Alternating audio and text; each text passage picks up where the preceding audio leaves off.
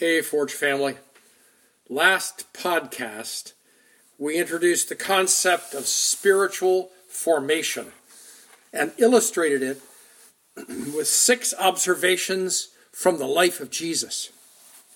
We used Galatians 4:19 as the launch point, where Paul the Apostle was in labor again to see the pattern life of Christ formed into the lives of the new Galatian believers by the Holy Spirit and their own choosing of that life of Christ for themselves. Forge family, we want that spiritual formation in our hearts as well. Let's pray.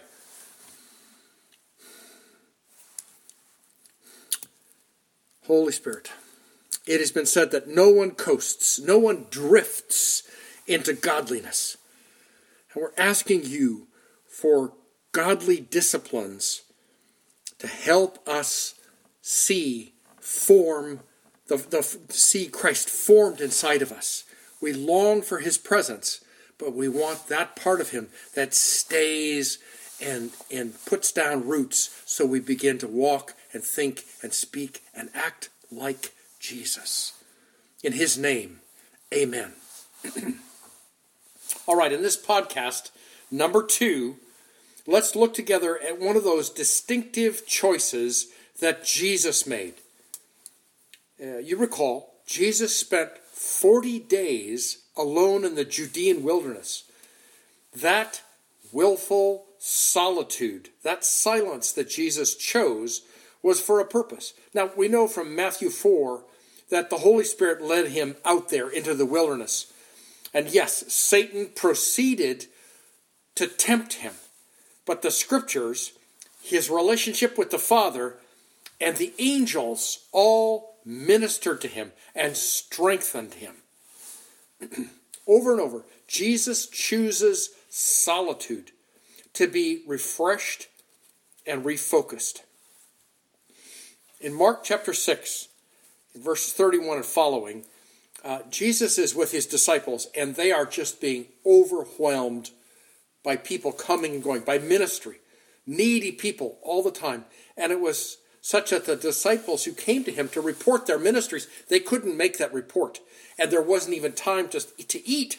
And so he turned to them and said, come away with me. And he takes them by boat out onto the Sea of Galilee toward a lonely place, a desolate place. Now, his intent was, on arrival, to introduce them to solitude and the provision of God as they prayed. The rest of the text says that the multitudes behind them saw them leave, saw the trajectory of that boat, and ran to get ahead of them, to get to that place of solitude before them. So when the boat lands, there's a multitude of people there. Jesus, it says in Mark 6, his heart was moved with compassion, for they were like sheep without a shepherd. And he taught them. And as the day passes later and later, the disciples come to Jesus and they say, this is a desolate place. There's nowhere here to get food. We need to send them home so that they can eat and they can sleep. And what does Jesus do? Jesus says, what do you have? What's in your hands? And what is produced is a little boy's lunch. Something his mama had put together for his day to be in that multitude. 5 small loaves. Probably barley. Only the wealthy ate wheat. So this was probably 5 small barley loaves. More like flatbread. And 2 cooked fish from a boy's lunch. The text says that Jesus took the food, raised it to heaven, and blessed it, and then began to break it. Break the flatbread, break the loaves, break the fish, and pass it to the disciples for distribution. The text goes on to say that after 5,000 men were fed all they cared to eat, it was then that Jesus turned to the disciples and he sent them back to Bethsaida. He put them in the boat and bid them go. Get away from the crowd. He turned to the crowd and he sends them home. He dismisses them. And then he himself turned and he departed into that desolate place to pray. See, it is this choice of solitude that recharges him. Through church history and many other written accounts of the come away, being alone, being silent, like there's accounts like that of Jonathan Edwards. He was a pastor in New England and was part of the Great American Awakening with George Whitefield. Jonathan Edwards would get on his horse. He'd saddle his horse, ride the horse into the forest, and then tether the horse and walk in the meadows. And part of the time was prayer. Part of the time was just waiting on God. Now, his wife had children and a house to manage, and she couldn't get on the horse and go. But she would walk outside into the garden and into the visible fields around their home, and she would pray and listen. Now, it's here that I want to teach you two different words, two different forms of prayer. One you're very familiar with. One is probably brand new. One is labeled cataphatic prayer. Okay, it's a Greek word, and it basically describes word and image-based prayer. It's a form of prayer that rose in the Western Latin-speaking church after the fall of the Roman Empire. And it's word-based. It uses images and concepts so that when we pray, and in our case, in the Western church here, we pray in words, we worship in words, we think in words, we counsel in words. We're a very cataphatic-driven church. Okay?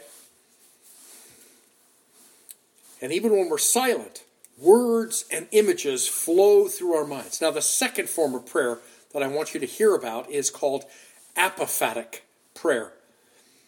This is a form of prayer that rose in the Eastern Church, east of Constantinople, east of the Byzantine capital, and through the Balkans, and through Syria and the Middle East, and then north into Ukraine and into Russia, and literally up the Silk Road. Okay, because this form of prayer, it means, the word apophatic means empty. So you don't come with a laundry list of things to pray about.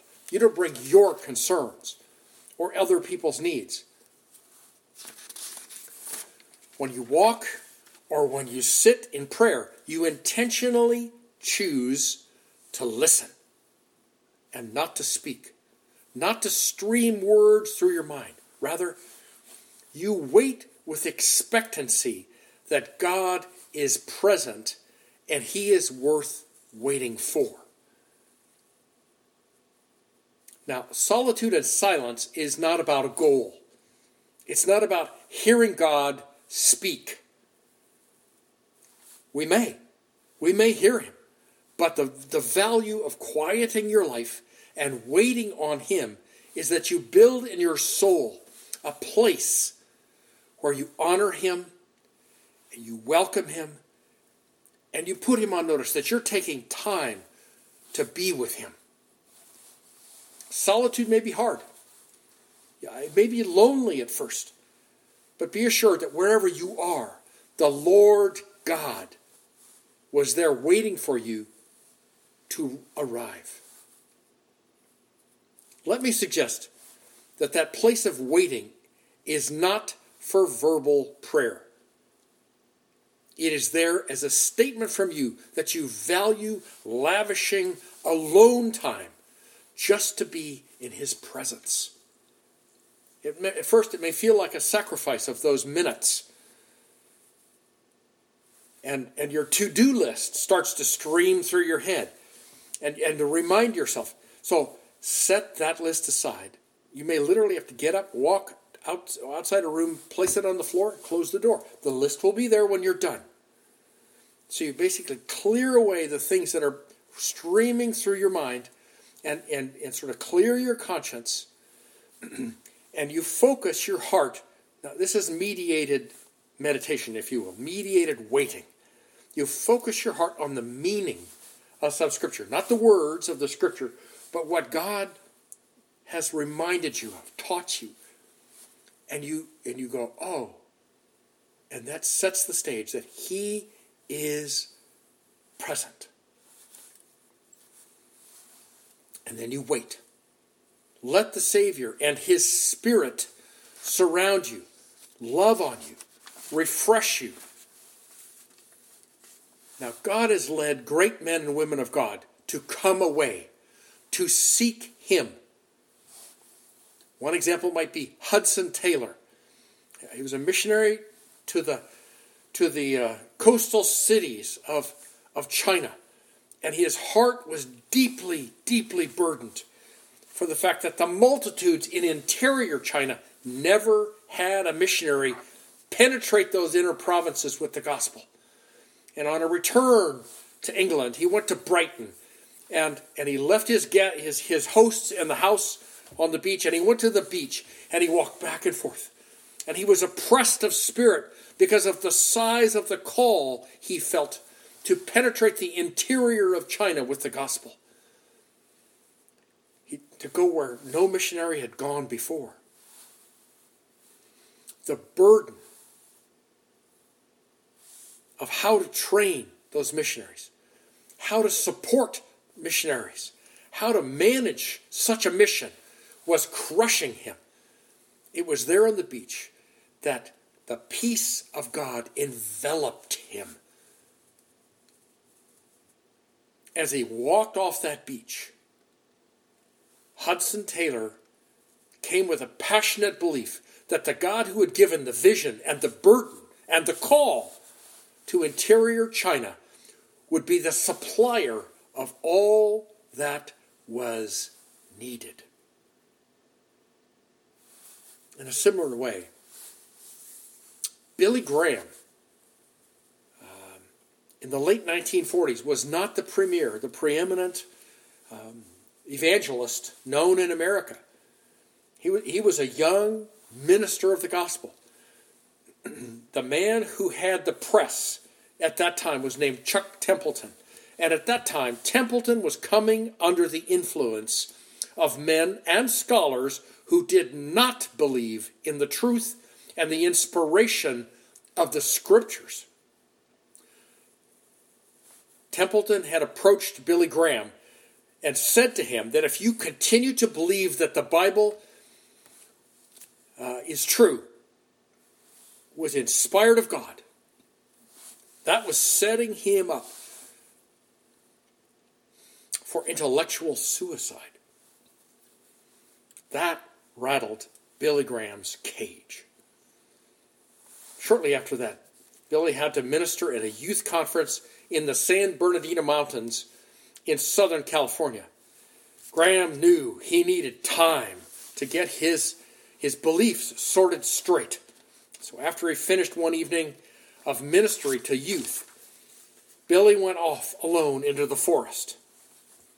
And in the forest, he ran Scripture through his mind, where Scripture said repeatedly, the word of the Lord came. And the phrase, thus saith the Lord.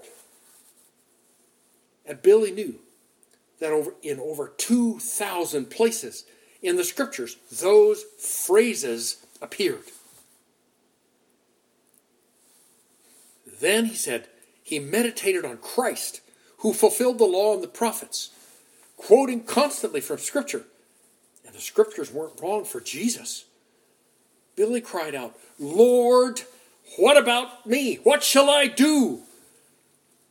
He knew that intellectual grasp of the Bible was not enough. He turned and went back to his cabin, got his Bible, and went back into the trees. And he walked until he found a stump and placed the opened Scriptures on that stump and knelt down.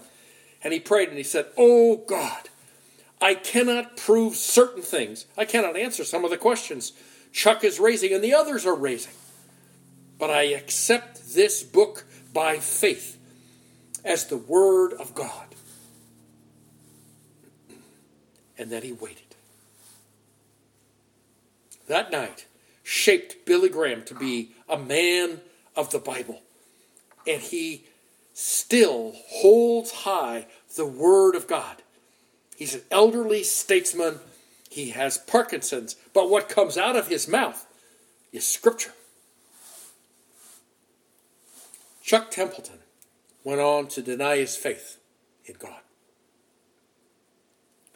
The practice of solitude is to temporarily and quietly withdraw from people. Joanna Wesley was the mother of many children, among them John and Charles Wesley, who John and Charles were intimately involved in starting the movement called Methodism. It became the Methodist Church Global. Joanna had an active bunch of children, but in her kitchen she would sit and she would pull her long apron up over her head and to be able to focus on the Bible and her Lord. The older children got that signal that it was time for them to collect the younger ones and just quiet them and move them out of the kitchen. Now, was there silence? No. But she stepped away from the activity and the brouhaha of little children for brief minutes to be alone with and pray to her Lord. Now, silence is the temporary and voluntary choice to not speak. Okay, it's not that you're walking in a quiet place. That helps. Okay, but the trick is to not use your mouth and to step away from the sound and the fury of life around you and to wait or walk with God in a place where you're alone with Him. All right, Forge family. Much has been written on these two parts of spiritual formation. Our Lord Jesus so valued them that He repeatedly rose to be alone with God in a private place. Let me encourage you. Let's practice this week. Just take 5 minutes each. Solitude, 5 minutes of silence. And wait to see what happens as you start to build that place in your soul. See, it's not a competition how quickly this happens. It's not a competition to see who hears from God. It is a long-distance journey, lifelong journey with God to become like Jesus. All right, Forge family. I love you. See you soon.